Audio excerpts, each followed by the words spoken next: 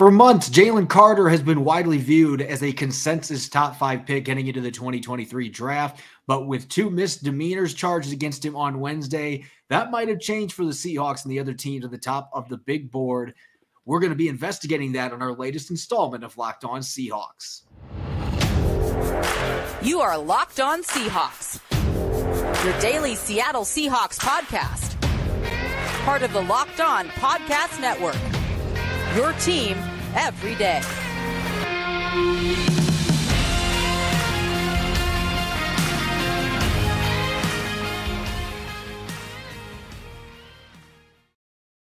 Greetings, 12. This is Corbin Smith, host of the Locked On Seahawks podcast, your daily Seahawks podcast, and part of the Locked On Podcast Network. Glad to be joined by my co-host in crime, Rob Rang, for today's Wednesday episode. And a special thanks, as always, to all the 12s out there for making Locked On Seahawks your first listen 5 days a week. We greatly appreciate it. As we did last week when we looked on the offensive side of the football, Rob and I are going to dish out our blueprint for Seattle's offseason plans on the defensive side of the football. We're going to look at some defensive thresholds for combine testing throughout the Pete Carroll and John Schneider era. And of course, some breaking news today coming from the combine with one of the consensus top 5 picks, a player that's been a favorite to be mocked to the Seahawks. That might have changed a little bit today. We'll get to that story coming up here shortly on a jam-packed episode of Locked On Seahawks. Now for your lead story here on our Wednesday edition of Locked On Seahawks.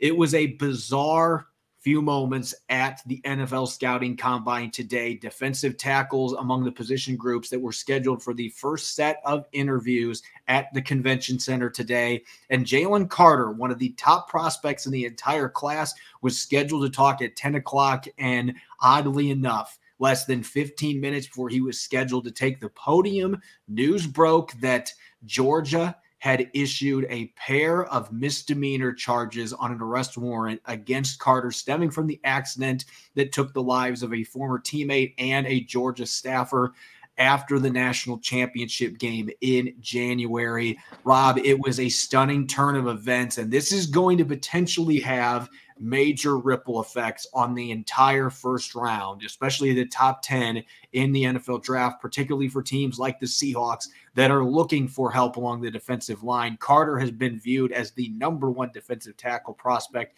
in this class, potentially the number 1 pick overall. And obviously this legal situation now throws a major wrench in those plans and maybe potentially pushes him way down the draft board. It certainly could push him down to number 5 overall, and that creates a whole different conversation than I think the Seahawks are, or at least those of us in the media and the general public knew. I think the NFL teams, the fact that ESPN's Todd McShay, kind of said something offhand about possible character concerns about Jalen Carter months ago. A lot of people kind of scoffed at that and thought it was irresponsible. I think this must be something that McShay may have had some inside or some knowledge of this. As I suspect that there's going to be some scouts out there who knew this. And so I don't know that it's going to have the earth-shattering effect on NFL teams that it has on the rest of us, but it is obviously a huge, huge story, something that the NFL teams are going to have to determine if they're going to be taking Jalen Carter off their board entirely. If this is something that, as you said, these are misdemeanors. This is a young man who's innocent until proven guilty. The obvious victims in this case were the deceased. But the timing, as you said, it was kind of odd timing right before he is going to go out there and, be introduced to all the NFL media. It just is odd. I think that every NFL team out there obviously has to do their due diligence and see what's going to happen here. But I am just hoping for the young man, as he said on his own account, that he expects to be completely exonerated from these charges. And so that is what I'm hoping for moving forward, because I see an incredibly talented football player. And more importantly, I see a young man whose life is literally hanging in the balance here.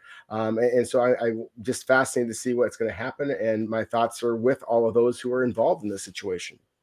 Yeah, that's the first thing that we have to make sure that we hammer home here, that the most important part of this story is still the 2 people that lost their lives here. Human beings. And This is not a murder charge. I don't want people thinking that this is something of that magnitude. It's not like the police department came out and said that he was directly involved in the death of these two people. But what we need to also understand is if he was racing and going over 100 mile an hour with his Jeep, you know what? He's a culprit as far as egging on the other people and putting them in a position where they were able to get into this crash. And so that's why you have these misdemeanors. This is still a very serious situation, especially for NFL teams when they're looking at character concerns. And we can talk about all the teams at the top. And eventually this is going to be something that's going to be discussed, assuming that the information that came out today ends up being accurate or the charges stick.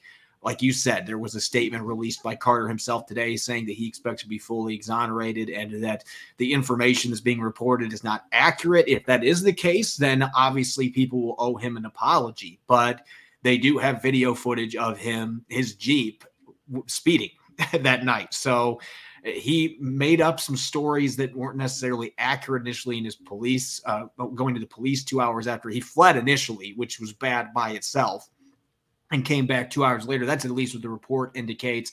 And initially said he heard it from his apartment and then eventually said, no, wait, I was driving behind him or alongside him. And so the whole situation is not necessarily a positive one, but from a football standpoint, as I mentioned earlier, this is clearly a player that would be a plug and play immediately starter for the Seattle Seahawks if he was available at number 5. And you and I have talked about that being a dream scenario for the Seahawks if he is there at number 5. But in my personal opinion now, if this ends up sticking, if this is really what happened and these charges are continued on into court proceedings, I could see the Seahawks completely taking Carter off of their big board. And I'm going to say one reason why: Malik McDowell. The Seahawks, ever since what happened with the former Michigan State defensive tackle back in 2017, didn't play it down for him. Ever since that ATV accident, you look at the players that they drafted last year across the board. We're looking at high character players. They have been avoiding players like Carter ever since that McDowell situation. I know in the past they've taken risks on players that have gotten in trouble with the law and they've given players second chances, but it just seems like the McDowell situation completely changed how they handled their draft boards. And so I actually would be somewhat surprised if the Seahawks still had him on their big board with what transpired today, if that is indeed what happened. I don't know that I would be surprised that if they had Jalen Carter still on their board, even if he is guilty of all these charges, I think that they would want to have the conversation with him. I think because the talent is that immense, and because I think that they very much believe in their defensive coordinator, Clint Hurt. That was one of the reasons that Seattle had the willingness to go with a player like Malik McDowell, is because they really believed in Clint Hurt as a motivator, as somebody who is able to reach young men. That is really one of his strengths. Everybody that he has worked with kind of just raves about his ability to kind of just reach young men. And that's obviously one of the things that Pete Carroll, of course, is known for as well. I think they're one of the few teams, Corbin, that would consider a player like that. But obviously, when you have suffered the loss that the Seahawks lost in Malik McDowell, as far as just the investment that the franchise put in him, and the way that you know his case obviously turned out, at least during his time in Seattle, then that does cast a big pall over the franchise. And so I don't think that's something that Seattle wants to do anytime soon. But again, I do think that there would be one of the few teams that is willing to possibly talk to him and get kind of a feel for his side of the story, of course. The other thing too is, again, and you just kind of mentioned this a moment ago, but it's just what a terrific fit that he would be in Seattle's team. And so again, what I'm going to keep coming back to is just being positive that hopefully Jalen Carter is, still going to be an NFL prospect, in the 2023 draft. The other thing that I really want to make sure that I mention about this whole situation is just that what a difficult position to be put into in this particular moment. But I will say this: I think that while the timing of the report is a little odd, the details of the report suggest that he may be guilty, and that there is a great deal of evidence pointing to that case. And so that's why teams are going to have to do their due diligence. There's absolutely a possibility, as you suggested, that the Seahawks and many other teams, perhaps all of the other teams, are going to completely remove him from the board, and that Jalen Carter may be, unfortunately, in jail at some point. I mean, these are very serious charges. And so we're just reacting to it in today's world where things happen. As you said, it was 15 minutes before before he was supposed to be on the podium in the biggest opportunity of his life. And instead, that all gets changed just like that. And I've been there in the combine and had moments where we've seen players get kind of pulled because of character concerns, medical concerns. It was kind of Gil Brandt would walk up there and just say, guys, we're not going to speak for or hear from, so-and-so player before. I mean, because, there's been some news that's changed or whatever the case might be. And so I suspect that was just absolutely surreal. And again, like anybody else, I'm basically just waiting to see exactly what's going to happen. Mr. Jalen Carter, who, again, the Seahawks would love to love him if in fact he is somebody that deserves to be loved. Yeah, this is truly a developing story, and there's a lot of things that we're waiting to hear about, especially with him going back to Athens. And so as more information becomes available, we'll obviously revisit this. But for right now, with what we know, there's a chance that there could be a major ripple effect, and maybe you have more quarterbacks go early. Will Anderson's chances of falling to number 5 now seem very slim if they already weren't slim. And so it may have a direct impact on the Seahawks and where they're at number 5, what they might be able to fetch trading down as well if teams aren't going to be wanting to move up for a quarterback or for Jalen Carter. I mean, there's a lot of ripple effects, a domino there when you have a player of that magnitude that ends up getting in trouble and sees his draft stock slip as a result. Coming up next, we started our offseason blueprint last week on the offensive side of the football. Rob and I will be dishing out our defensive blueprints, looking at free agents to keep, free agents to let walk, draft crushes, and much more. We'll be getting to that here in a moment on our Wednesday edition of Locked On Seahawks. This episode is brought your way by FanDuel, America's #1 sportsbook, because new customers get a no-sweat first bet up to $1,000. That's bonus bets back if your first bet doesn't win. Just download the FanDuel Sportsbook app. It's safe, secure, and super easy to use. Then you can bet on everything from the money line to point scores and threes drained. I'm a big fan of betting on player props, including FanDuel's player performance doubles. For example, you can bet on Klay Thompson to get 5 rebounds and the Warriors to win a game at plus 220. Plus, FanDuel even lets you combine your bets for a chance at a bigger payout with a same-game parlay. So don't miss the chance to get your no-sweat first bet up to $1,000 in bonus bets when you go to FanDuel.com/lockedon. That's FanDuel.com/lockedon to learn more. Make every moment more with FanDuel, an official sports betting partner of the NBA. You're listening to the Wednesday edition of Locked On Seahawks. This is your host, Corbin Smith. Glad to be joined, as always, by my co-host in crime, Rob Rang. And a special thanks to all the 12s out there, whether you're listening in nearby Idaho, you're listening in Illinois, or Texas. We greatly appreciate you taking the time to make Locked On Seahawks your first listen 5 days a week. Let's get to our offseason blueprint. We actually kicked this off last Wednesday on the offensive side of the football. A little bit of discussion, a little bit of debate about which players they should keep in free agency, which players they should let walk, and of course, our draft and free agent crushes. We're going to do the same thing on the defensive side of the football. And Rob, as always, I'm going to give you the mic first. Let's talk free agency on the defensive side of the football. And we were talking about this before the show. There's a couple decent-sized names, but not a lot of star power on that side of the ball, and a lot of what you kindly termed as Jags, just a guy. So which one of those guys potentially could be back in 2023 for the Seahawks? Not very many of them, Corbin. That's the thing is I think that the Seahawks have a lot of solid players, guys that are capable of filling out an NFL roster. I don't think that they have enough difference makers on the defensive side of the ball. I think that was fairly obvious when we saw that this past season.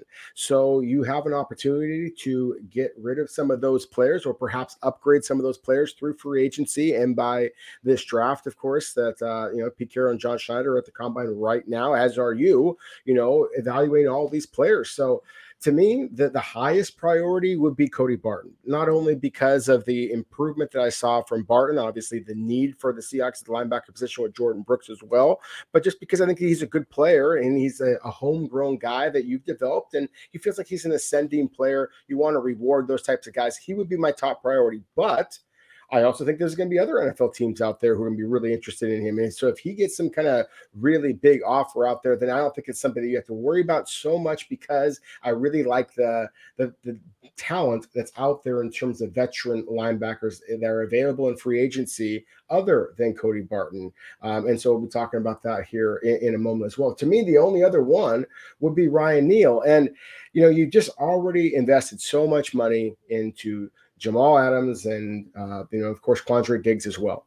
I don't see how you possibly can justify spending that kind of money on a third safety unless you're going to do something with the money for the one of the other two. So that's a whole other conversation there. So, but until something like that happens, again, Ryan Neal, I'd love to have you back. I think you're one of the glue guys on the team.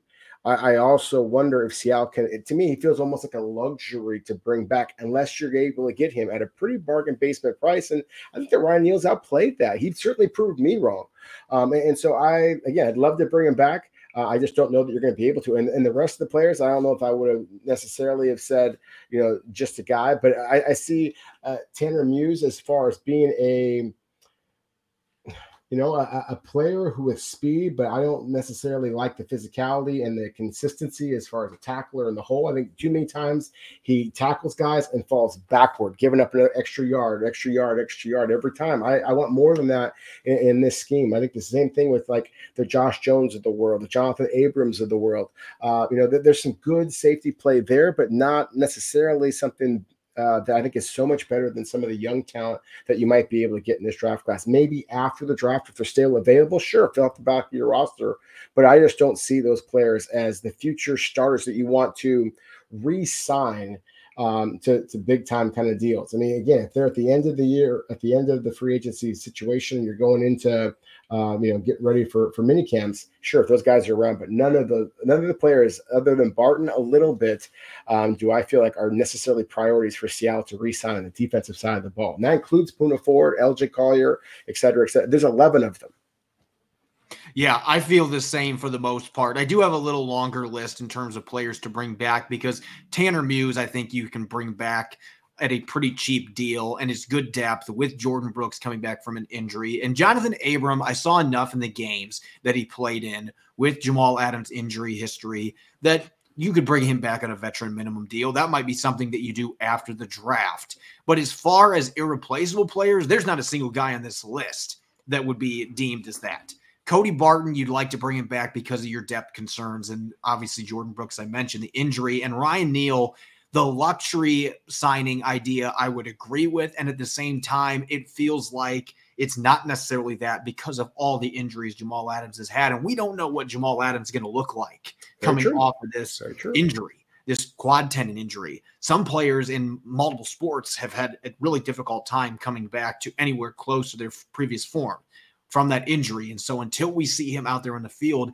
and it just feels like Ryan Neal should be out there with Quandre Diggs and Jamal Adams. And we haven't gotten to see that because they haven't been able to keep all three of them healthy at the same time. But as a restricted free agent, that's going to be a fairly expensive tender. At the same time, he played like an all-pro player when he played last year, and you don't want to let that guy get away or risk him getting away. So I think the Seahawks are going to try to find a way to make that happen. What you and I were both in agreement about, no major cap casualties from this side of the ball, but Shelby Harris getting that contract extended for a year or two to lower that cap hit that's more than $12 million this year. They have got to find a way to fix that. They want to keep him around. Best way to do that, a contract extension for a player that should have several more good seasons and is a great fit for the scheme that they are running. Let's get to our free agent crushes now, shall we? And I know that you mentioned other free agent linebackers on the market, and this may get our listeners excited thinking about a certain player, but I think you might have another one on the brain to help address the middle of Seattle's defense. Well, I just love the fact that you mentioned the restructuring or extending Shelby Harris's deal, because that would be something that if Seattle was going to be able to make the bold move I'm about to suggest, then they would have to do something likely with Shelby Harris's contract, or again make one of those decisions, perhaps a very tough decision at the safety position with the money, because this is going to be a big dollar type of signing. This is not, you're not going to be able to bring back Cody Barton and do this, but I've always been enamored with the athletic ability, the range that is Tremaine Edmunds, the inside linebacker for the Buffalo Bills, former first-round pick out of Virginia Tech. I just see a guy who is just special. And so I don't know that he's actually even going to be able to make it to free agency. I mean, that's the thing, is right now, all of these players are technically still on their team's rosters, and we'll see what happens. But I just see a guy who is absolutely dynamic talent. I see a lot of really good linebackers, Corbin, that are veterans that I think are thumpers, more thumpers than I see in this draft class. And that's kind of unusual to me, to be honest with you. I usually like going with the younger linebackers because let's face it, their position, there's going to be attrition there, just like we talked about with running backs. Linebackers break down very quickly in the NFL, so you'd love to be able to draft young ones. But I don't see guys who are the thumpers that I think that Seattle needs to take this defense to the next level. If they're going to bring back Geno Smith, if you're going to be going for a difference maker at that number 5 overall selection, then I think that Seattle is potentially in position to really go for it. And so, again, with Shelby Harris' situation, either extend him and lower that cap hit, or perhaps even consider some type of release situation to clear up some money and be aggressive in free agency, kind of surprise some people a little bit, because again, you're in a position of real authority, real power in this draft. And the Jalen Carter news, in my opinion, just creates that much more interest in your selection. So again, I think Seattle has an awful lot of power. I think that they potentially have an awful lot of free agency options as well, because presumably their biggest decision is going to be on the offensive side of the ball at quarterback. Yeah, I decided to let you make the sexy free agent signing. Mine is not going to be viewed that way, but I changed this before the show because of the Jalen Carter news.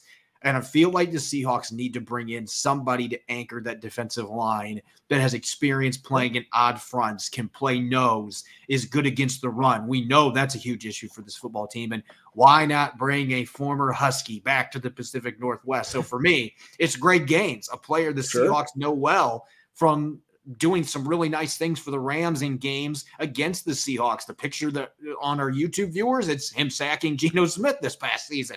And don't mistake it, Greg Gaines is not a player that is going to rack up a ton of sacks, but he has been a plus run defender for most of his NFL career, and he has been surprisingly good at getting after the quarterback. He's played in a 3-4 odd scheme. He's a player that I think can play in either one, particularly in interior. And without Brian Monet being healthy for who knows how long this season, they're going to need another guy that can play in the nose spot. I don't think Poona Ford's going to be back, so Gaines, the player I think you can maybe get in that $5.5 or $6 million range in free agency, and you can couple him with Shelby Harris, and maybe they make another move or two releasing a guy there. They're going to overhaul that line, but I think Gaines is a guy you could do some subtracting from a rival and boost your defensive line. Now, real quick, to our draft crushes on defense, first round and day 2. I'm going to stun people with my first-round crush. We could talk Will Anderson. We could talk Jalen Carter from a talent perspective. There's some other good defensive players, and the Seahawks have Tariq Woolen at corner, but I'm going to go with a cornerback here. I am a huge Devin Witherspoon fan from Illinois. Every time that I turned on the TV to watch Illinois play this year, I watched them because I wanted to watch Chase Brown, their running back, and I could not stop watching number 31 because even though he's not a big-bodied corner, he's kind of a lean player, he is a masher. He comes up and sticks people. He had 3 interceptions this year, 14 passes defensed for a really solid Illinois defense. He played his best against elite competition, too. Had a fantastic game against Michigan when they nearly pulled the upset. And this kid, just every game I turned on, I loved. And he would be a player that would maybe buck the trend. Seattle, you want to have a stunning pick, you pick the best player available. Witherspoon across from Tariq Woolen. Good luck with a no-fly zone with big corners for the next decade. Yeah, it would be exciting. It would be obviously counter to what Seattle has done in the past, but still, there's no doubt about that would be a cool selection. And as you said, Witherspoon wears number 31. So does my draft crush, number 31. You kind of jokingly just passed by Will Anderson Jr. I just think that he is the most dynamic player in this draft, even though, and again, assuming that all winds up going away for Jalen Carter, just focusing on the player, I still think that Jalen Carter as a player in the position that he plays, that he would potentially deserve number one overall consideration over Will Anderson. But if you're talking about a playmaker now, then that's definitely what Anderson is. I mean, this is the guy that can be that edge rusher. He's not quite as twitched up as some of the other guys, but he's just a better football player than most of the top pass rushers you've seen in a long time, because he plays the run as well. And he just, the physicality, the consistency that he's shown over 3 years at Alabama has just been absolutely phenomenal. And so I just, to me, he is the draft crush. If he were somehow, because of all this craziness and all the fixation quarterback, somehow allow Will Anderson to fall down to Seattle at number 5, I think that the Seahawks are going to laugh their way to making that selection. And then finally on the second round kind of crushes, I don't know that Seattle necessarily is going to make pass rushers that much of a priority in the draft. I think it's going to be some of the bigger guys, some of those linebackers we talked about before. But in terms of my draft crushes, one of the guys that really surprised me, there's a lot of guys at LSU who I really liked their physicality. But B.J. Ojulari, the edge rusher, to me, he's kind of that 6'3", 250-pound edge rusher that Seattle has prioritized for years and years and years, going back to Bruce Irvin. But he has quickness, he has power, he has arm length. He frustrates me a little bit in run support, which, so is Darrell Taylor. And so that's the thing. But at the same time, you see the talent. And I think that he's wired right. He's one of those guys who takes the game seriously. And for a young player, was really mature in that regard. The scouts love him in that regard. The LSU staff loves him. That's one of the players that I think has a bright NFL future. I'm going to the big and heavies for my second round crush, in part because I got to talk to him today and seeing how ripped Keanu Benton is at 315 pounds. That dude does not have much fat on him, but you look at what he did the last couple of years for the Badgers. He went from primarily just being an early down run stuffer early in his college career at the nose spot to becoming a viable interior pass rusher. And he showed that off in Mobile at the Senior Bowl as well. He's got an array of moves. He's got a really nice power swim move that he throws out sometimes. He had a spin that he mixed in there. Again, this guy's a really good athlete. I think he's going to test well this week. He's going to fit the Seahawks thresholds.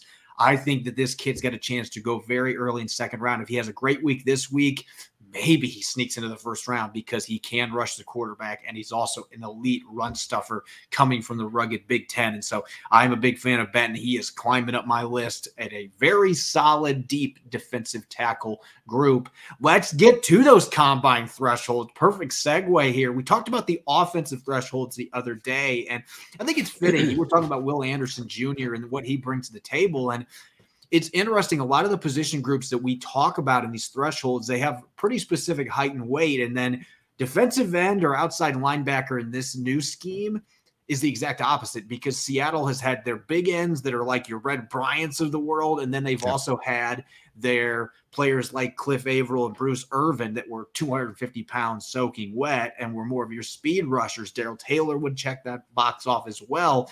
And so I think it's a lot tougher to look at these thresholds because, quite frankly, they've had two different positions for most of the Pete Carroll era at defensive end. No, they really do. But still, I think if you look at the defensive end one, if Seattle was to stay at number 5 and things go the way that we have been thinking that they might go and wind up with Tyree Wilson from Texas Tech, it still would wind up surpassing the height, the height measure or the height threshold that we have seen with in the past with the Seahawks. And I think that they absolutely will be considering Tyree Wilson if he is available to them, especially with the possible, news today of Jalen Carter's situation. So to me, that's one of the things is I looked at the height and I thought, okay, so that 3-inch differential, I mean, that's significant, but it's not as much as the ones you're going to see as you go down, because as you said, Corbin, you're really talking about two completely different positions. There's no way that Seattle is going to be looking for a true edge rusher who's got a 40-yard dash in the 4.97 range. Obviously, they've looked for guys who have been in that. Bruce Irvin famously was in the 4.4s. And you've seen that kind of 4.5 speed from Boye Mafe. I think it was a 4.52, 4.53. And Darrell Taylor was in the 4.5 certainly, and throughout his time at Tennessee as well. So I mean, you're seeing those type of athletes, and if that's something that Seattle is going to prioritize, then there are some of those players. The Will McDonald from Iowa State is a player we haven't talked about much, but he is going to test like that. Ojulari, again, we talked about Felix Anaduke from Kansas State. There's some good edge rushers in this draft class. I just think that, again, Seattle is going to be focusing more on the big guys. I love the insight that you just provided there with the big man from Wisconsin. Just the physique, I think, is something that Seattle is going to be looking for, because they're going to want guys who aren't just big slogs at the point of attack. They're going to want some guys who are powerful enough to two-gap and then still be able to pursue, get rid of those blockers and then run laterally and pursue. And so if you're those 350-pounders, the Siaki Ikas and guys like that everybody wants to project to Seattle, and perhaps that will be one of their guys. But I just mean that some of these other players, I think, make a little bit more sense. And you can see that there with just the height and weight range. And we're talking about a much bigger differential here with these big guys. And I think you're going to see Seattle lean towards the bigger men because, again, they got to get bigger and stronger at the point of attack. Everybody who watched the Seahawks a year ago saw them repeatedly get pushed off the line of scrimmage. This is one of those, old football things. Keep it simple, stupid. Get bigger, get stronger at the line of scrimmage. I think that's what Seattle's going to be looking to do. So those big guys, I think are going to be definitely the ones to be focusing on. I asked John Schneider about this yesterday, about a more clear approach this year with the type of personnel that they want to add to their defense. And as he said, going back to his days in Green Bay, when Dom Capers came in and they made a massive transition scheme-wise, it can take 2 or more years to get the players in that you want, to have the right personnel to run it. And so they are going to be looking for more of that 310, 315 plus pound defensive tackle. I don't know necessarily they're going to be looking for the 350-pound versions. I think that Siaki Ika is a very good player, and they are going to be missing Brian Monet. So maybe at some point in the draft they would go that route. But a player like Keanu Benton, who is in that 315, 320 range and is also very athletic, can two-gap, can one-gap, those are players that are scheme flexible. And you would think that the Seahawks, with them running kind of a multiple defense, those are the defensive tackles that they're going to want to look at. And so some of these athletic metrics are still going to hold serve from past years, but I think you're going to see more emphasis on the higher end of that weight total, maybe not above that 323, but in that 315, 320 range where they're looking for guys that really fit that 3-4 scheme. Now, if there's a position where the Seahawks have completely gone all in on athleticism, it has been off-ball linebackers at the combine. And there's been some discrepancy in size, anywhere from 227 to 267 in the weight category. But aside from one player running a 4.71, and oh, by the way, that was KJ Wright. So that was a pretty good success story. But otherwise, they have preferred guys running in the 4.4s and 4.5s. And I included Bruce Irvin in here because he did a lot of dropping back into coverage early in his career. He was playing as a Sam off-ball linebacker for a good chunk of that time. But they love super athletic guys at linebacker. 3-cone, the worst time ever was 7.26. That's a very good time for a linebacker. Short shuttle, 4.46. That is still a respectable time for a linebacker. And even the vertical, 32 inches or higher, this seems to be a position where those spark metrics really comes into play. They want linebackers that have the athleticism to be able to move all over the field, pursue sideline to sideline, and of course be able to cover running backs, tight ends, even slot receivers. That you have to have guys like that in today's NFL. And they also want guys that can stop the run that are athletes as well. And we've seen that with Bobby Wagner and Jordan Brooks and a lot of the other players that they have drafted this position. Even Shaquem Griffin, when they drafted him, the elite athleticism. Those are the kind of players they look for at linebacker. No, they really is. I mean, that's exactly what they've looked at in the type of players that it's been fairly predictable who they might kind of be looking at.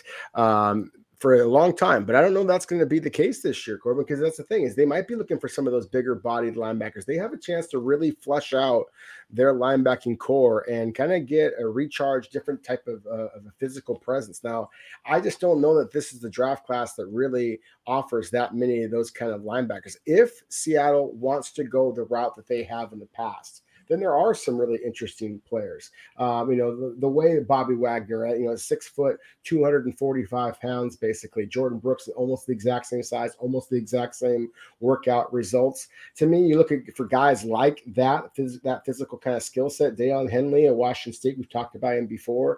Dorian Williams from Tulane is another one who has the really long arms, but the athletic cut physique. Ivan Pace from Cincinnati is another one that we've talked about a little bit as well. I mean, there's some good linebackers who have some speed and some quickness here.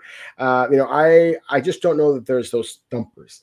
And so again, that's to me is what's going to make this a fascinating decision, I think, for Seattle. Why there is a possibility that they might decide to just kind of go all in on the veteran linebackers that are available rather than worrying about the draft so much.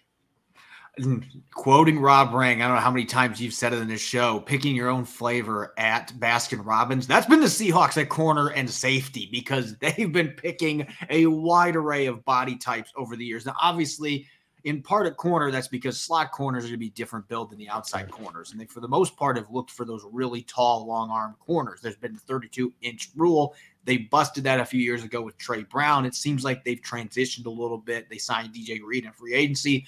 They are more willing to bring in those corners that are smaller, but still, for the most part, it has been big body players at that position, most of them exceeding 6 foot tall and being in that 190 to 205 pound range. And there's been a few guys that have ran in the 4.5s, Richard Sherman being a notable one. They like speed, though. A lot of these guys at 4.4s or faster, 4.26 for Tariq Woolen. And again, 3-cone and short shuttle emphasized. They're looking for guys that have really good change of direction, which makes a ton of sense at the cornerback position. But there has been some flexibility in terms of size and length, in part because slot corner, you can get away with having smaller guys, and you need that quickness of that position. Whereas on the outside, they still would prefer to have those really tall, long-arm guys that can play press coverage on the outside.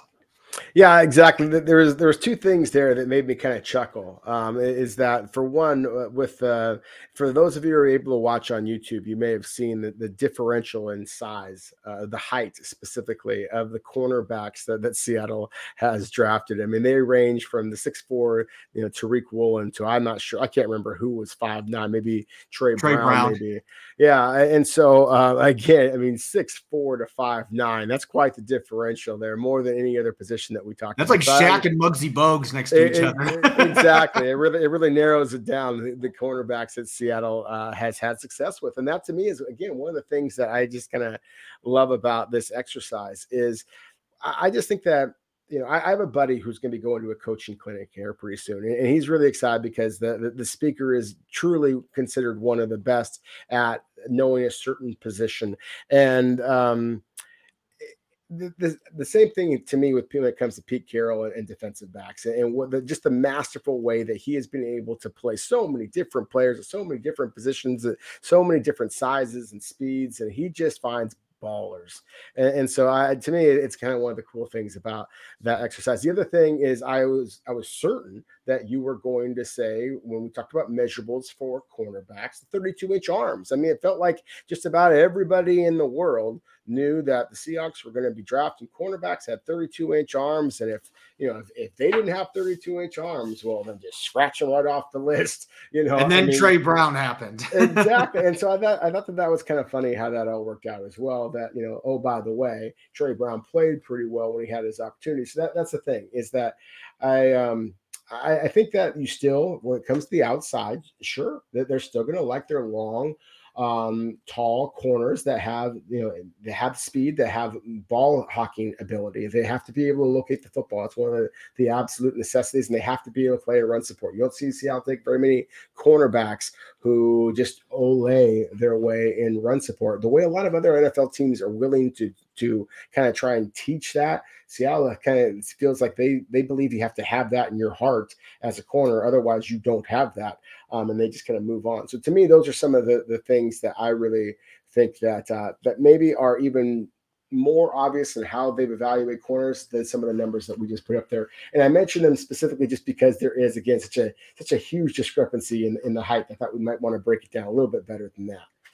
Yeah, and there's similar things at safety too. 5'9" to 6'3", so you have a very wide gap. But again, you have free safeties and you have strong safeties, and they have different roles. Now, the Seahawks want more of an interchangeable safety at those two spots now in their current defense, and that's what their goal was last season.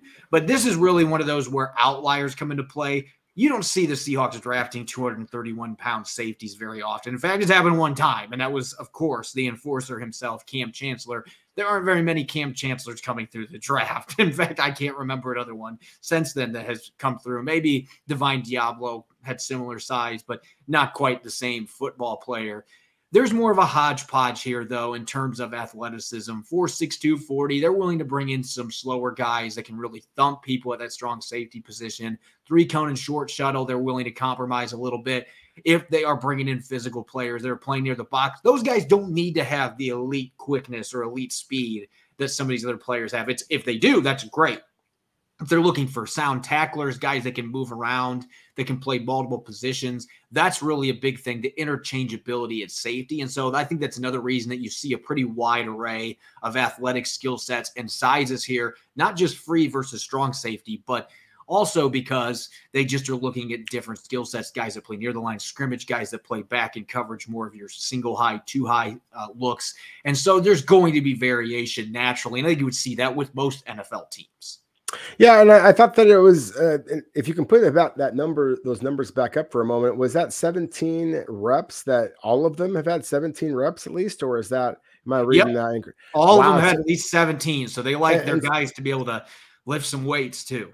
Exactly. And so to me, that's an interesting number. I certainly can spout off a couple of NFL teams that have not prioritized just pure strength. And, that's the thing. The bench press is, of course, a test of power, but it's also a test of your just ability to keep going. So there's not a lot of safeties that have that type of strength. And so that is surprising to me. That's an interesting number there. But anyways, it definitely speaks to the fact that Seattle wants their guys. They're those cornerbacks, as I mentioned before, they have to be physical. Well, obviously at safety, you have to be even more physical. And so I think that this is just an interesting number that I had not noticed before that really kind of bears that out, that is going to be a priority, that you have to be a player who has put your time in the weight room and not just be one of those very quick safeties that, that excels in coverage, but isn't somebody who's going to lay the wood when they get their opportunity. As always, you can follow me on Twitter at Corbin Smith NFL. You can follow Rob at Rob Rang. Make sure to check out Locked On Seahawks. We're on all major platforms and streaming video form 5 days a week on YouTube. Coming up tomorrow, I'll be joined by Dallas Cooper, and the two of us will look at the first day of testing at the Combine, the standouts, maybe some players that fell flat from expectations, and we'll be checking out some free agent centers to potentially replace Austin Blythe in the middle of Seattle's offensive line. Hope you'll be listening in. Thanks for tuning in to tonight's episode. Go Hawks.